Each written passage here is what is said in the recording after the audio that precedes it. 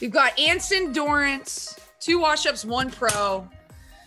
Anson, my favorite part of this show is to introduce guests. You, my friend, are the all-time GOAT. Let me throw some stats at you. I know you don't care about stats, but you are the winner of 22 of 38 national championships, winner of 21 of 31 ACC tournament championships, a 90.2 winning percentage, the first U.S. women's national team coach where you led the U.S. women's national team to the top of the world in 1991. One of the most interesting man on earth. You beat out the Dos Equis guy, one of the most influential men in my life. Welcome to the pod, Anson. Melissa, you're hearing all this? Tell Melissa I said hello. Yeah, I should have had Melissa listen to all that. I think she's forgotten. Yeah, great. I am ready. Thank you for that wonderful introduction, Joe. I really appreciate it. Thank you. You're welcome. Anytime to hype you up, it's my job. It's my job to hype you up, Anson. By the way, I really appreciate you guys bringing your team up because we had such a tough time scheduling teams. And the fact that you guys were game. And by the way, if we had traded goalkeepers, I think you guys would have won. That's how good your team is. I mean, holy crap. You guys were great. By the way, I can't hear you anymore if something's happened to Joe. Hitting your mute thing by accident? We've never had Joe with a technical difficulty. Oh, wow. No, I can hear you. You're back. You're back, girl. Yeah, Woo. You must. Anson, normally it's you having the technical difficulties, man. That's true. That's true. We, 70-year-olds, we're not really good with all this stuff. Yes. That's why I hired. You were prompt. I can note he was prompt. Yeah. He's a that's on the dot. That's why I hired Corey Emmerich. He's my my tech support. And he does a great job for me. Exactly. Of the millennial age. Gotta love that. Right. He's agile and he gets it. And I love that. So we love to start off with kind of the first question of when did you fall in love with the game of soccer? Actually, what I fell in love with was sports in general. So growing up, I just loved every sport I ever played. So it didn't matter what I was playing, I just loved it. And what was really neat about my upbringing is I was born and raised overseas. And so we moved basically every 3 years.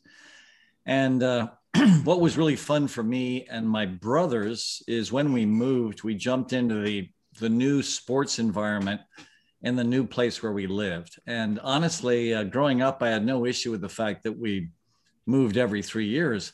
My sisters had more trouble with it because, of course, they were involved in these, I guess, closer relationships than, the superficial and vacuous boys in the family. But all we wanted to do was to jump into whatever the local sports scene was. And so my love is just sports in general. And I love, all sports. When I got to UNC, what I absolutely loved that first year, because back in the old days, because I transferred in, you had to sit a year. And so what did I do? I immediately jumped into the intramural sports scene. And I tell this story all the time, but it's one of my favorites. The intramural director in Teague dorm is a guy by the name of Danny Newcomb. And Danny comes into my room. I've just transferred in there. I've just escaped, being killed in San Antonio. And I just, had to leave the state of Texas just to stay alive. So I transfer after one semester into UNC. And Danny is now in my room and he says, Anson, I hear you really love sports. Well, we love intramural sports here at Teague dorm. And I was wondering if there were a sport here that you could represent the dorm in the winter and the spring. And I said, well, show me your list of sports. So he hands me this clipboard and I started looking down all the sports he's got. And I hand the clipboard back to him. I said, if you want to win, put me on every single team. He thought I was joking. He thought I'd pick like 2 or 3 winter sports and maybe a team or 2 in the spring. I said, no, I'm being totally serious. If you want to win every sport, put me on every single team. And of course, he did think I was joking. But then he rolled me out there and he discovered that he had this kid that loved to compete. By the way, Melissa's feeding me right now. Oh. So even though she didn't hear your list. How are you? Melissa's doing it well. She says as she goes back down the stairs. I'm in the loft right now. So what was cool is Danny then understood what I meant, because we started an 11-year intramural sports dynasty at UNC. And whenever I tell the story, people always ask me afterwards, you mean it took you 11 years to graduate from UNC? No. I was a part of the initiation of that dynasty, and we extended it forever because we started doing things like we would recruit kids from high schools in North Carolina. The athletes on our different sports teams would say, oh, by the way, Anson, there's this great kid coming in from, Fuquay Varina High School or something. He's a really good athlete. Said, okay, so let's talk to him. So we would recruit him, and we'd have him put down Teague Dorm as his dorm of choice. And so we were recruiting these athletes from all over the state of North Carolina. We enjoyed beating everyone to death. My favorite dorm to beat was what was called back in my day, Eringhouse A. Why was that my favorite target? Because that's where all the football players live. And I enjoyed nothing more than beating the football players to death in whatever sport they selected to play. If we had been basically able to play the basketball team, that would have been even more fun. But back in those days, the basketball players lived off campus in Granville Tower. So they were not a part of the sort of intramural climate on campus. But holy cow, did I get up for the football team. Yeah. I love that, because you were actually, some of my fondest memories were in the spring when you let us play intramural basketball, and you literally you would come home, you would come to the court. I know you were nervous, but you would still come and support. And those were some of the most fun times, is we just got to enjoy playing sports, and you always let us do that. It was I am a huge fan of intramural basketball when you guys play. Yeah. Do you guys want to know why my pinky looks like that? Intramural basketball. There you go. So the whole thing is, Joe, to answer your question, I just fell in love with sports. And then when I got to St. Mary's University in San Antonio, Texas, there were two sports I was playing at a varsity level there. One was obviously soccer. And back in those days, and even to this day, actually, Texas has very few men's varsities. They've got a lot of women's varsities, but very few men's varsities. So the team I played on at St. Mary's was a club team. But we were the best soccer team in Texas, university team. And why? Because St. Mary's University, and the reason I went to school there, is the teaching order that ran my boys' boarding school in Freiburg, Switzerland, were Marianists, basically brothers and sisters of Mary. And so what was our university in the United States? It was St. Mary's University. So a lot of the people that ended up coming to St. Mary's University were missionaries and the kids of missionaries that, of course, were, living all over the world. And at the missionary schools in places like Brazil and Peru and Chile and Venezuela and Bolivia and Argentina and Uruguay, where the top students would come to St. Mary's. And so what did all these guys know what to do? They were all incredible soccer players.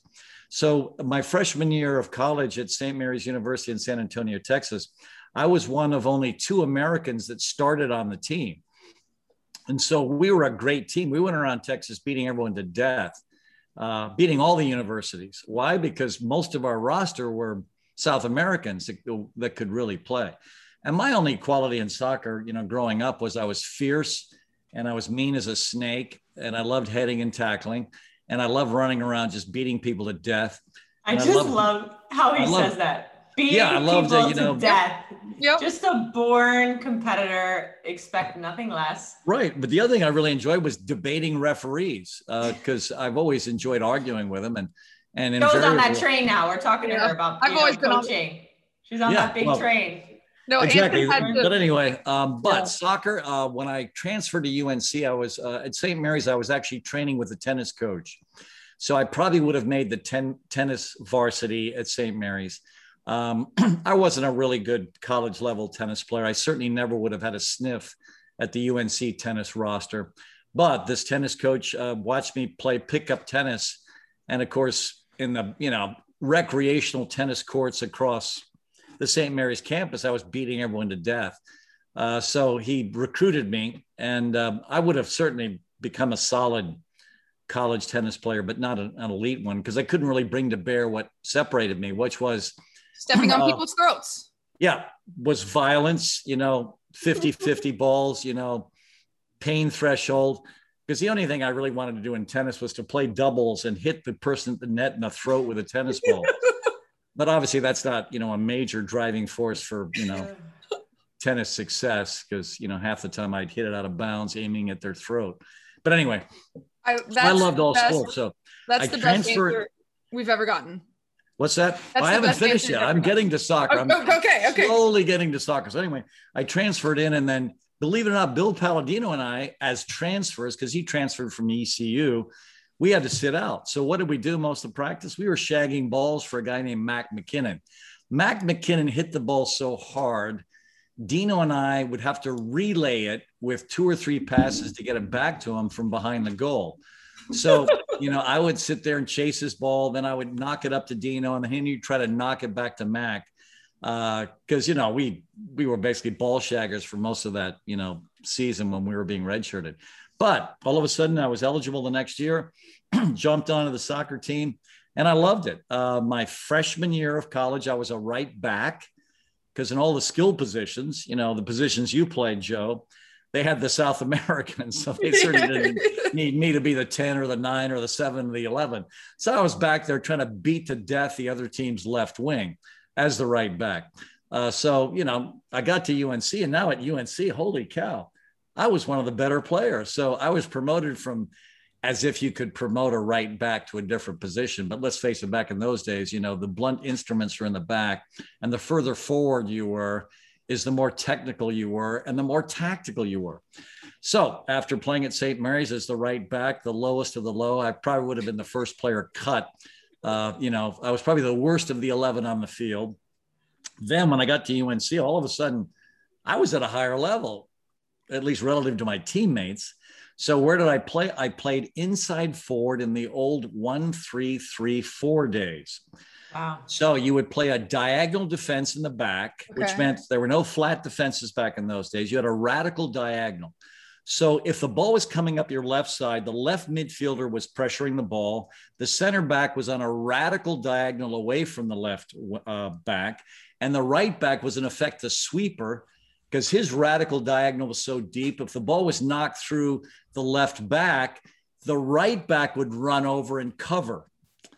Wow. So, but I didn't have to do that work anymore. I was approaching superstardom. So now I was an inside forward. So I was up front, the glory positions, running around like crazy without any real responsibility. I mean, gosh, the players further forward, they just had it so cool and cozy, because of course, any game we lost, it wasn't my fault. It was one of those ridiculous backs back there, the goalkeeper. Exactly. I was running around, posing for cameras, being interviewed following scoring the game. Goals. Yeah, I loved it. Scoring goals, creating goals. And so I loved the glory positions. But my sophomore year, they finally realized that, maybe we should try to win a couple games. They pushed me back a little. So then I became a center halfback in the 1-3-3-4. So now my responsibilities, Joe, were basically like the classical stopper or defensive midfielder. Okay. Gotcha. So now my job was to basically do what I was good at. I was good at heading. I was good at tackling. I was good at running. I was good at passing. And so now I was basically playing a position I could actually play. And that's when I did start to have some glory. So I was basically that position for my final 2 years. And I loved it. And by then I did fall in love with the game.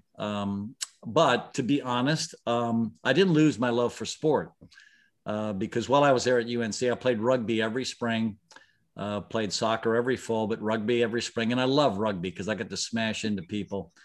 I get to, I just love that that's referees.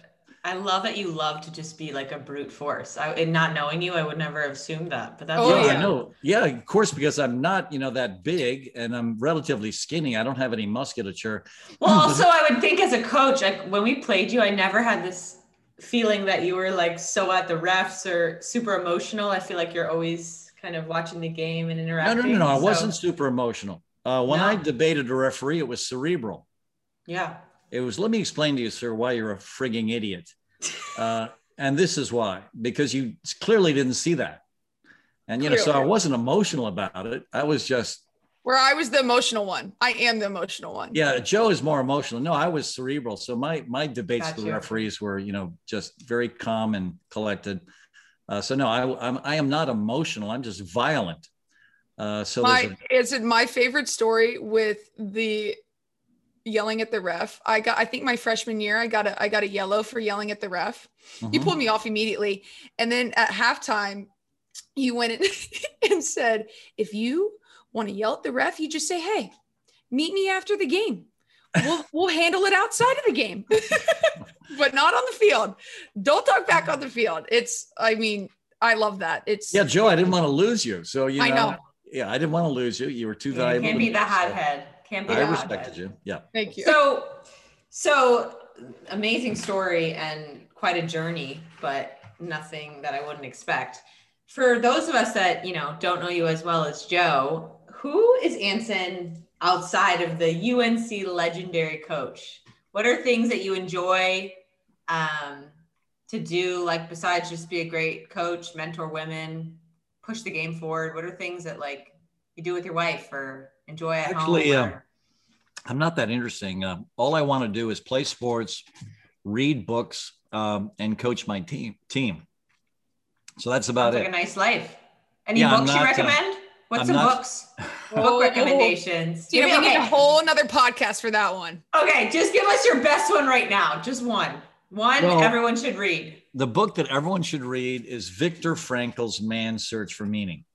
It's an extraordinary book, a book about purpose. It's an extraordinary book about basically the last of the human freedoms, which is to choose your attitude in any given set of circumstances, to choose your own way. And honestly, it's the sort of thing right now that I think the United States could use, because right now we're in these tribal camps. We're at each other's throats. We can't seem to embrace even facts anymore.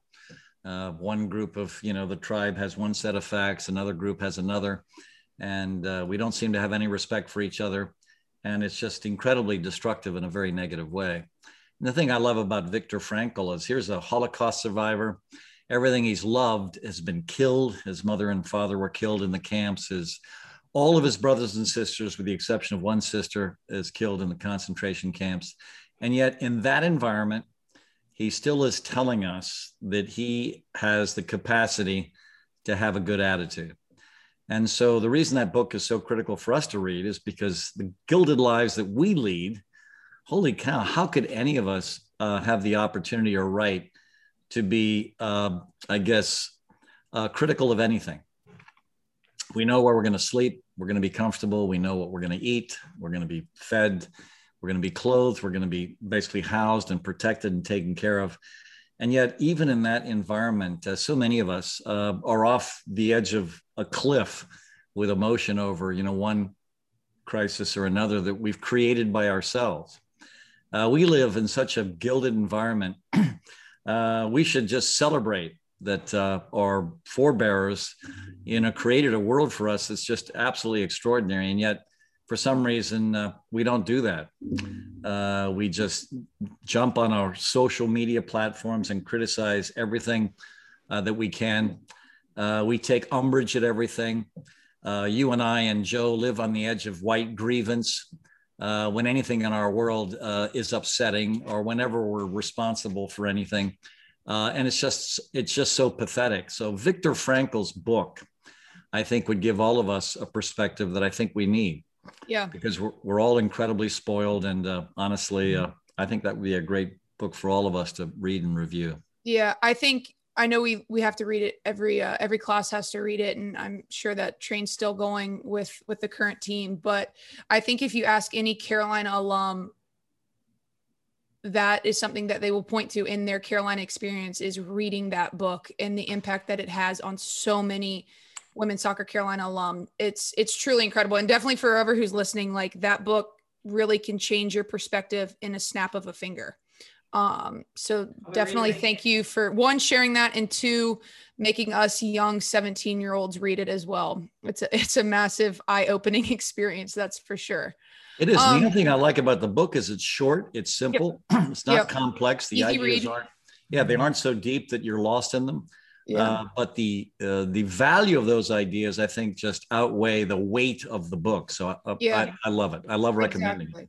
So kind of getting into how you became the UNC women's soccer coach. Not many people know, I think, that you were supposed to be this big time hot shot lawyer, but you end up coaching both the men's UNC women's soccer team or UNC soccer team and the women's UNC soccer team at a time when women's soccer lacked absolutely zero recognition. What made you pursue the women's program when you were offered, to both coach both? Yeah, well, thank you, Joe. You're right. I had no ambition to coach. My dad wanted me to be his corporate attorney. He was starting his own oil company. In fact, it was going to have a 30,000 barrel per day refinery in Morehead City. And I remember back in the day, my dad would zip back and forth from where we were living in Lewisburg, North Carolina, which is between Raleigh and the Virginia border, and Morehead City, because he was fighting the environmentalists. He was fighting the snail darters. And of course, they were telling him that if he brought his refinery in there, all the snail darters would die. And of course, my dad could care less, because one of his bumper stickers on his car was, nuke the whales. So, he didn't care about the frigging snail darters. He was going to establish his own oil company. And he wanted me to be his corporate attorney, because the family joke back there then was at least Anson wouldn't have a tendency to steal from his own estate. So that was, Dorrance family humor. And I loved my father. I was a dutiful son. And so I was going to go to law school for my father because I loved him. And so was I a great student that had, pick of the law schools from across the country to attend? No, I was a miserable student. Why? Because I was spending every single day plotting the revenge of the badminton defeat from the previous spring. So we were training our badminton skills because holy cow, I can't believe that Eringhouse A beat us in badminton. Are you kidding me? So listen, all you jackasses, we're going to practice this, ridiculous sport, and we're going to master it and destroy people in badminton. So what was I doing all day? I was playing sports all day, and I was figuring out ways to win in all these different sports. And so anyway, to make a long story short, I wasn't much of a student. But I love my father. And so I was going to go to law school for him. So at first, when I graduated from UNC, I got married immediately. By the way, one of the greatest decisions I ever made, because I married a woman that could support me. So all of a sudden I marry Melissa. She's this wonderful professional dancer. She and I moved to Chapel Hill the summer I graduate. She's hired immediately at a local dance studio. And so now I'm not going to starve to death. I'm trying to contribute to the family income. So I jump into the life insurance business. And honestly, that's a terrifying business because you're basically being rejected every single second of every day. All of your friends try to avoid you because now that you have to talk to them about, buying a life insurance policy or you'll starve to death. So anyway, but in terms of teaching me about how to recruit and so many things that I use to this day, and so many things I have learned about the real world from the rejection of the life insurance industry, I couldn't have picked a better sort of purgatory to be burned in order to come out the other side and understand the perils of recruiting. Because recruiting is so similar to selling life insurance. You're not going to sell every policy you try to sell. And you develop this incredible hardness that has made me a very good recruiter. So even though, for 7 or 8 seconds after, some, 14, 15, 16, 17-year-old has blown me off because they're off to Stanford. Or in the case more recently, of course, the University of Virginia, because, Swanee is coming off 2 world championships. So when he talks to a youth national team player, of course, they're going to Virginia. So anyway, so it hardens you a bit. But, I wasn't that good of a student. So Melissa's supporting me but I'm applying to law schools, and all of a sudden, North Carolina Central admits me. It's not a top tier law school, but by George, they saw something in me and they have admitted me now. So I'm off to North Carolina Central. So I'm over there, coaching the team, but also going to law school. And so I'm coaching the men's team at UNC. The only reason I got that job wasn't because I, was really interested in and applied for it. And that was my goal and ambition. No, the coach I played for loved me, and he went in there and he basically suggested to the athletic director, a wonderful man by the name of Bill Kobe, to consider hiring me to replace him. Now, keep in mind, back in the day, we didn't have a full-time soccer coach back when I was playing. No, he was a physical education instructor at UNC, and he coached the men's soccer team part-time. So when he went in there to speak to Bill Kobe, I guess Bill was thinking, well, you know what? Maybe we can get Anson very inexpensively, so we don't have to do a national search and bring in some hot shot that'll obviously break our budget. Maybe he looked at all these different factors, because to this day, I can't understand how I was hired, although I have a great story about that, by the way, if you want to ask me about that later. But anyway, so I go in there, Bill Kobe calls me into his office, and I'm thinking he's bringing me in to ask my opinion on who he should hire to replace my mentor, Dr. Marvin Allen, a wonderful gentleman that I also loved.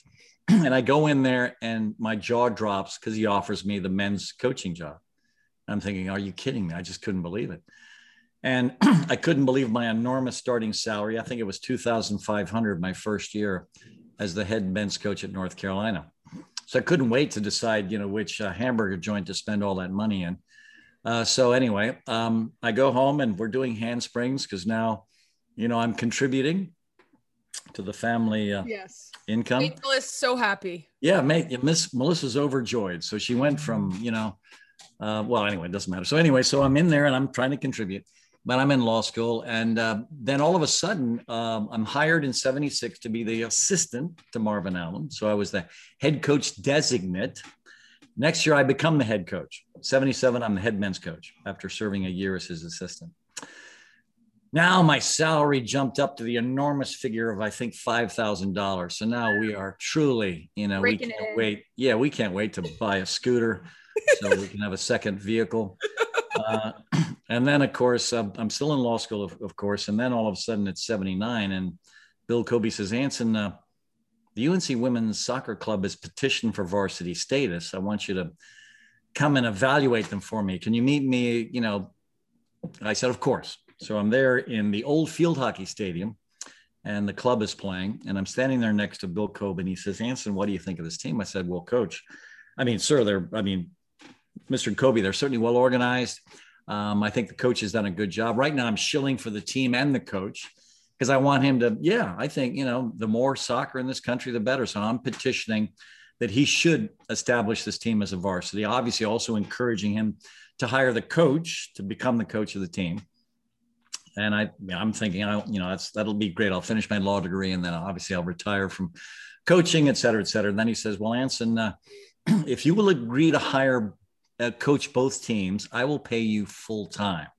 Ooh. Oh my gosh. So now I'm thinking this is unbelievable. So I'm saying, sure. So now I'm trying to, finish my law degree. And by this time, by the way, I've transferred into the University of North Carolina Law School.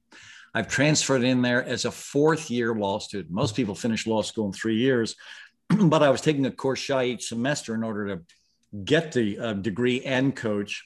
So I'm 6 courses shy of my degree, and now I'm at UNC. Obviously, it's easier because I don't have to drive to North Carolina Central and Durham and drive back to the campus and then do my paperwork and then coach the team. So now this is a lot easier, except 2 teams and law school. This is killing me. So I'm getting 4 to 6 hours sleep at night, and I am being driven crazy. So finally, I go in and I talk to Melissa and I said, honey, this is killing me. And then she fully supported me. She says, Anson, I know what you love. You love this, don't you? And I said, yeah, honey, I do. And she said, why don't you just be a full-time soccer coach and, let's drop out of law school. And I gave her a big hug because that's obviously what I wanted to do. And even though obviously at the time I was thinking this poor woman, she thought she was going to be retired on a yacht in the Mediterranean.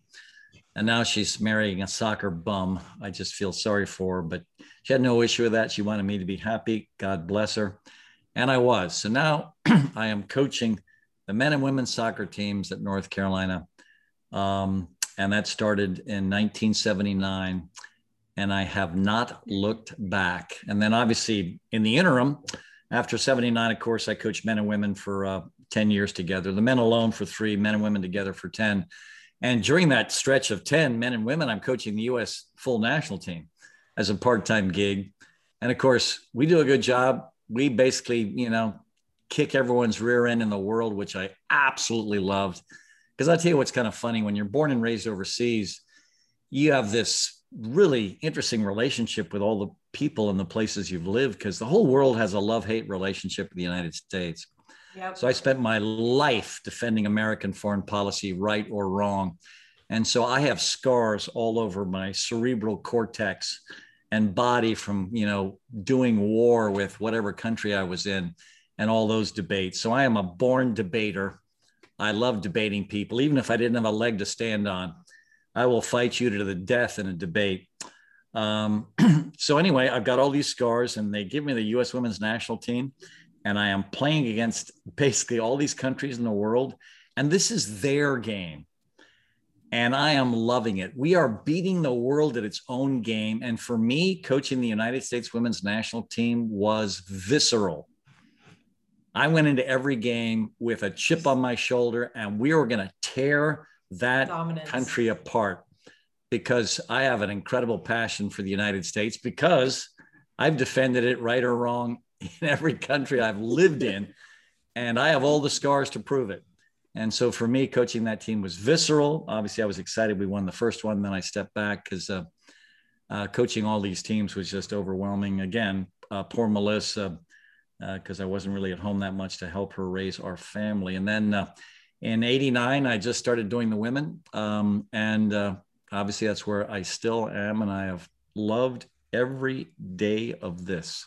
And you have touched on the amount of human beings that you have influenced and you have made such an impact on their lives is you cannot. Yeah. I mean, that's the greater message here, is that he's been able to have so many relationships gained and made and influenced. So we wanted to get into, I mean, speaking about your career at UNC, a 90.2% winning percentage, no shock there, just basically hearing your mentality and how you kind of were infectious to your teams. UNC is a women's soccer program. I think the first thing anybody thinks of, whether you went there or not, is just consistency. What do you think's gone into just sustaining such dominance and consistency, even now, right? I mean, the game has only grown and gotten more competitive, and you guys have never dropped off. And I think it's something that is tremendous, but also just, I'm curious what it is you think has played a factor in that. Well, first of all, you're very kind. And let's not have any delusions of grandeur. The only way you can be successful in collegiate sports is by recruiting great players. You can't win games without great players. And we've always had our share. I mean, Jo Boyles being one of them. I loved having her on the field. I mean, she was extraordinary in the air. Her first touch was exquisite. Her decisions were good. So that's the only way you win. The only way you win is to have quality players in every position on the field. We did a couple things that I think were different than most teams, though. One of the things we did, which I don't understand why more teams don't do it, and I don't understand why we are under such criticism for doing it, but we've always believed in playing a deep roster. And of course, I think a lot of coaches take pride in, playing as few people as possible, as if that makes them eligible for sainthood in the FIFA soccer community. I've never understood it. Because I think you should play as many players as you can, as long as, they're going to be killing themselves out there. So as a result, I think we've won a lot of games because we have played a deep roster. And even though obviously every school, including Virginia, I assume, uses this against us in recruiting, we embrace it. And a part of it is we embrace the entire community of our team. And so the way we look at it is we look at a starter, obviously in a certain position, we consider the best player for that position. But then we have someone that she competes with for playing time, and that's her reserve. And the decision for us as to when we're going to make a substitution is, when is the inferior player fresh, better than the superior player fatigued? Mm-hmm. So that's where we draw our demarcation line. So as a result, what we get is we get the benefit of all kinds of things. But one of the things we get a benefit from in the game is the reserves are competing for more playing time. The starters are competing to expand their platform. And obviously, the fitter you are as a starter, the more minutes you get, and the more effective player you're going to be. And then you're sort of narrowing down the window for the reserve player to play. So we have all these competitions going on. And then the two pillars that I think make the biggest difference in our program are the cauldron itself, where we have a matrix on a bulletin board, a public bulletin board at practice, where in 28 different categories. The players are ranked. And the rankings, and obviously Joe is terrified when we put up a speed ranking, but also she's exhilarated. I know where to look for, and it is down. But also when she looks at her heading ranking, she's at the top. So based on your skill set and your qualities, you're going to be either very high or very low. But this has a twofold wonderful effect on player development. The first thing is it doesn't, force me every single day to give every kid a critique. Because what's the critique? Your performance is the critique. And what do you need to do to look at where you are? Just go to the board. That'll tell you. So I don't have to have these emotional moments with my players as I'm coaching them in practice, because they know where they stand in everything, because the bulletin board is right there next to the field. So I think that's a factor that really helps us. But the other thing that's good about the Cauldron, not only for feedback, but also it tells the players that everything counts. So they don't get to be slack in anything. Because sometimes in some environments, when the head coach is looking at what you're doing, that's when you're going 100%. And so all the players doing something behind that coach's back aren't going 100%. But because we are recording everything in practice, you can't afford the luxury of not competing in every single second of every practice. And so what this does is when you compete, there are two positive things about it. First of all, you are improving yourself if you're competing, because no one has ever developed in a recreational environment. You develop by basically competing. So you improve by competing and trying to win everything, but you will have a profound impact on your culture with forcing the people around you to deal with your competitive nature, because for them to come up to you and compete with you, they're going to have to raise their level. So all of a sudden, the entire level of the training environment is elevated because of the Cauldron, because everything counts. And it's really interesting, and I'll share this with you. It's one of the favorite things I share now. And even though you would think because of my nature, I'm a conservative, I'm not, I'm a liberal. But it doesn't mean I don't have some conservative values. I certainly do. But I'm a huge fan of Rachel Maddow, who is a newscaster on MSNBC, obviously a more liberal platform. And excuse me, I'm listening to her one day, and she said something that was incredibly profound while I'm listening to her. She was speaking to an expert in something. And she introduced him as an expert in this, the law or something. And he was going to, talk about his expertise. And then the guy, because the introduction of this guy was so good about what an expert he was, I think the guy shot back at her, well, Rachel, what are you an expert in? And I loved her answer. She said, I am an expert in reading comprehension. And obviously anyone that watches that show, this woman is absolutely brilliant. Her IQ is off the charts. But the thing I love about her, she explains things to me incredibly well.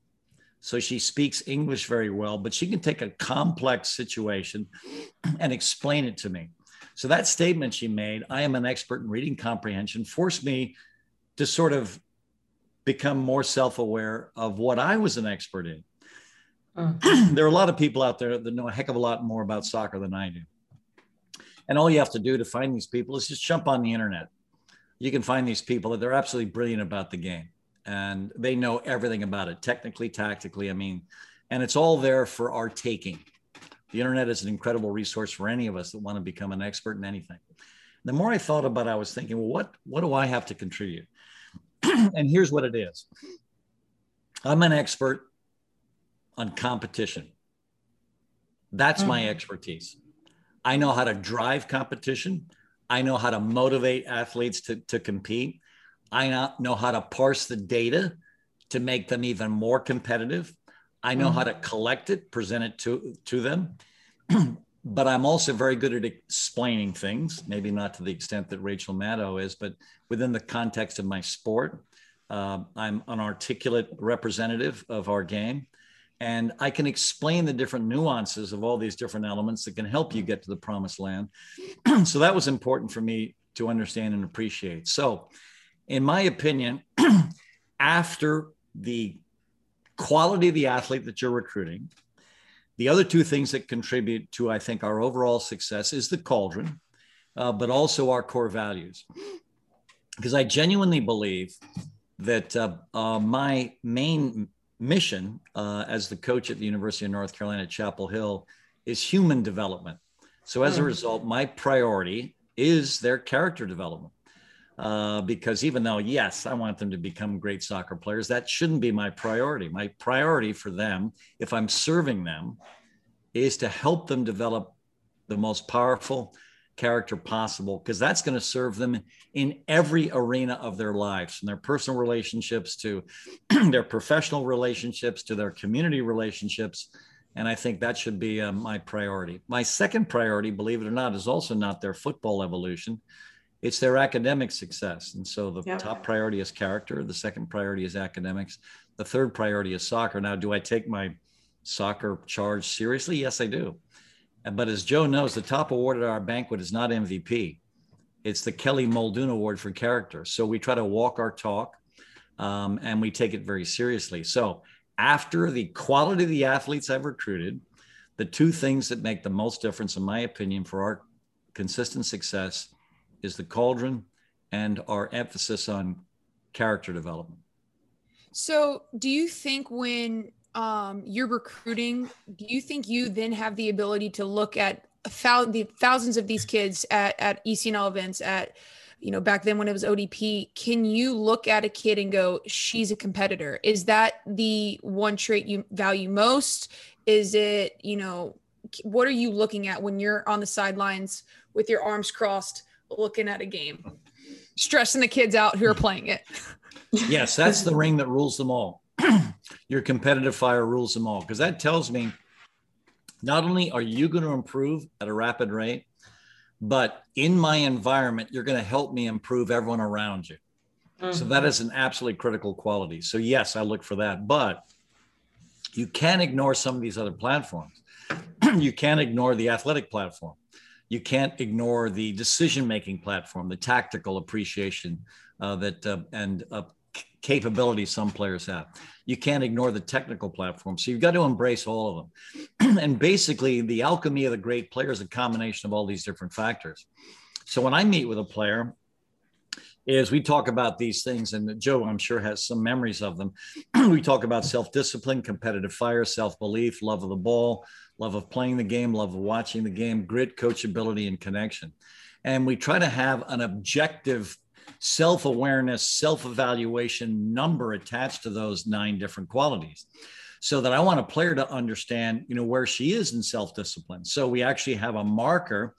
We say, if you give yourself a 5 in self-discipline, you are at a U.S. full team level or Olympic level in self-discipline. If you give yourself a 4.5, you consider yourself already a professional in that category. If you give yourself a 4, that's a UNC starter level. If you give yourself a 5, that's a UNC come off the bench in each half level. If you give yourself a 3 in that area, you are a kid that travels with the team. If you give yourself below that, you don't travel or play, et cetera, et cetera, et cetera. So what we're trying to do with this, and this is one of my ambitions when I'm coaching each kid, is I'm trying to get her narrative to the truth. Every person has a personal narrative that protects them from pain and accountability.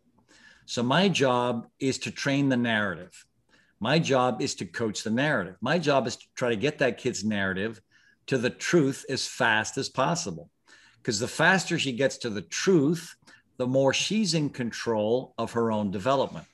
Because if your family is still a part of your personal narrative, because obviously they're going to protect you from everything. They're going to pretend you're the greatest starter that's ever played at UNC. So the sort of narrative you get from them is not just warping your personal narrative, it's making it harder for me. So what I'm trying to do is I'm trying to win the athlete away from all the other narratives that she is subject to that are going to make it difficult for her to ever get to the truth. Because the only time you start really growing is when you embrace the truth. Once you embrace the truth, now you're in full control. Because if you don't embrace the truth, you have a litany of excuses for why you failed. The coach hates me. That's why he doesn't play me. I can't believe the coach likes that other player. That's why he doesn't play me. The coach this, the coach that, you know, the referee this, the referee that, the weather this, the weather that, you know, the injury this, the injury that. We all are laced with excuses that protect us from pain. They protect us from accountability. Yeah. But if you have 11 ass kickers that have full responsibility for wherever they are, and they understand the truth, holy cow, is that a championship team? Because then they're not going to put up with anything except success, and they're going to take responsibility for everything. One of my favorite recent quotes was Michael Bradley. He was defending Chris Armas. Chris Armas was just fired at FC Toronto, I think. Yep. I think Bradley is his captain. The interview with Bradley following the firing of his coach was extraordinary. Because basically what he said is, we didn't do enough. It wasn't Chris Armas's fault. It was my fault. It was our fault. And that's the example of an extraordinary leader. I have an incredible respect for him anyway, because just through amazing coincidence, I flew next to him business class on a flight from, I think, DC to Frankfurt when he was going back to play in Germany back in the day. And I couldn't believe what an incredibly humble and gracious and kind and thoughtful young man this was I was sitting next to. Of course, I knew him as a player on the U.S. full national team, but I didn't know him as a young man. And oh my gosh, after that flight, my respect for him went right through the roof. And so it didn't surprise me when Chris was fired that all of a sudden, when he was interviewed, that he came to the rescue and took full responsibility. I think at the time the team was like 1-8-3 or something, and he took full responsibility for the 8 losses. And I was thinking, holy cow, if this guy could be bottled and basically shared with every captain and every team and every sport, that team would go to a completely different level.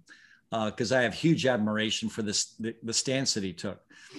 And so that's what's vital. What's vital is, can I, as a coach, get this extraordinary athlete to an honest narrative as fast as possible?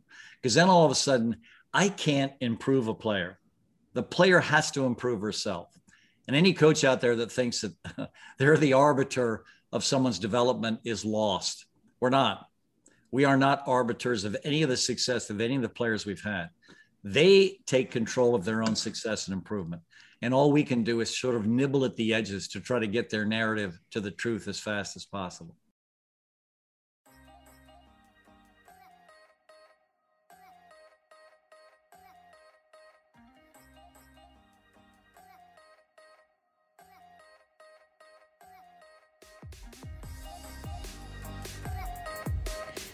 Lucky for us all, this conversation continues in part 2, which should also be on the Instagram. Go head over and listen to more of this awesome conversation with the GOAT, Anson Dorrance.